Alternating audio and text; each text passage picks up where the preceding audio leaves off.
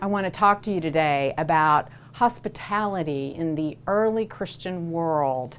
We struggle today within many Christian communities with how to welcome the stranger, how to truly extend a deep and authentic welcome. And we've got a wonderful resource from our early Christian brothers and sisters to help us learn and understand about hospitality. So that's what I'll be talking about. The first thing to be aware of is in the ancient world, lots of cultures practice hospitality. So it's not unique to Christianity, but we do have some dimensions, some components that we bring as Christians in the early Christian world to the table. And one of the first ones is just how we define hospitality. For early Christians, hospitality means most simply welcoming the stranger. And that is a deceptively simple definition, welcoming the stranger. But if you break that down, you have to think about who is the stranger and what is welcome. So I'm going to talk about each of these components. Who is the stranger? Within the early Christian world, they look back to the Hebrew prophets and the Old Testament initially to think about sort of the categories of people who are strangers.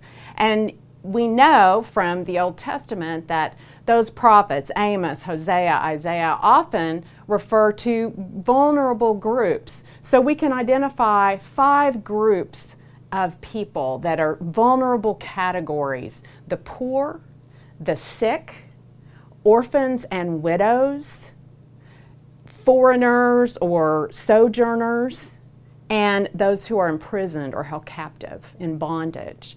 These are groups that the prophets identify again and again as requiring special care, special attention, special welcome.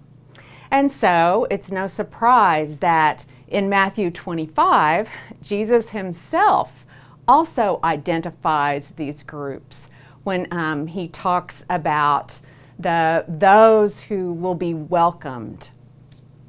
He identifies groups when he is telling the story of the Great Judgment. And the king says, "Come, those of you who are blessed, those of you who welcomed me as a stranger, who saw me thirsty and gave me something to drink, who saw me hungry and gave me something to eat, who visited me when I was sick and in prison." You hear the echo here of these same groups that warrant special care and attention, special welcome. And Jesus goes even further to say, "When you do this to the least of these, you do this to me." And so the stranger is identified by Jesus as Jesus himself, that when we welcome the stranger, we welcome Jesus. So in early Christianity, this was a key teaching, that welcoming the stranger was one way to be close to Christ.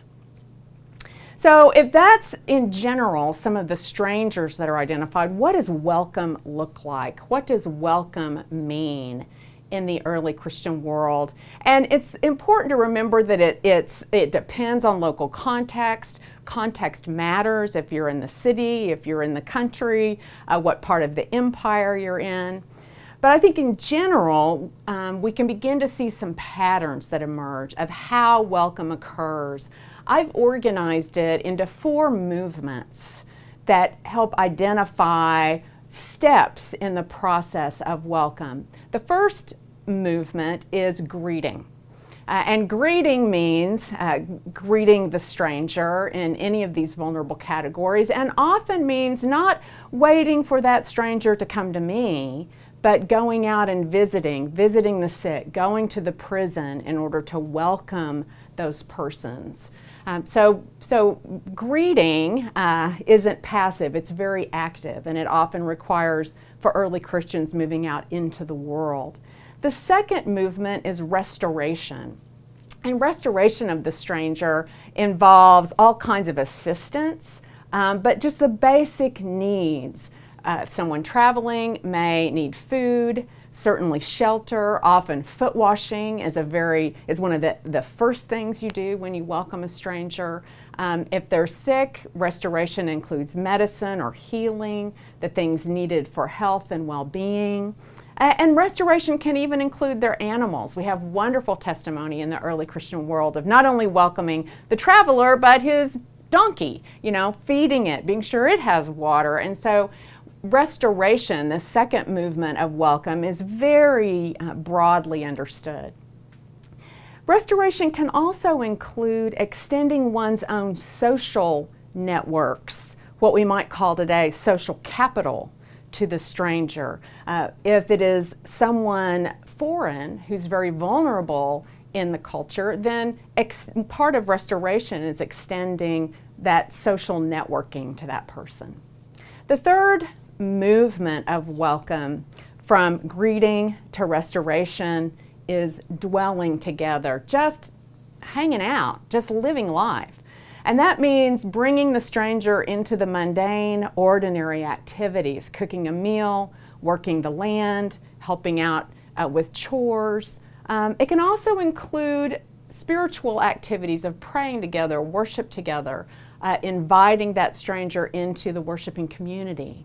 So after restoration comes being together. Early Christians tell a lot of stories about welcoming a stranger, and then once they've been restored with food and rest, asking their story. Where'd you come from? Tell me about your life. Tell me about what God's been doing in your life.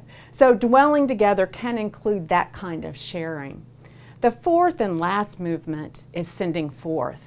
One of the remarkable things about hospitality in the early Christian world is it was intended to not create long-term systems of dependence. It's not about giving a handout that people will continue to need, but restoring and dwelling together so that people can be sent on their way. Sometimes that even included tarrying with that stranger as they went on to the next stage of life or on to the next town, perhaps going part of the way with them, or being sure they had food to get to their next destination. Sometimes sending forth included letters of introduction, where Christians would say, I know this person, I want to introduce you to them, so that they would have some social networking when they got where they were going next, or when they went out to look for a job, or they went to the next stage of life. So these four movements roughly describe the pattern of welcome in the early Christian world. It's not always linear. These are just ways for us to begin to see how welcome works practically in the early Christian world, but certainly these steps might be in different orders, or they might even loop around again, depending on where Christians are and what Christians are doing. Hospitality is a central practice in early Christian life. And more than a practice, it's a way of life, a way of being in the world that welcomes strangers and welcomes God.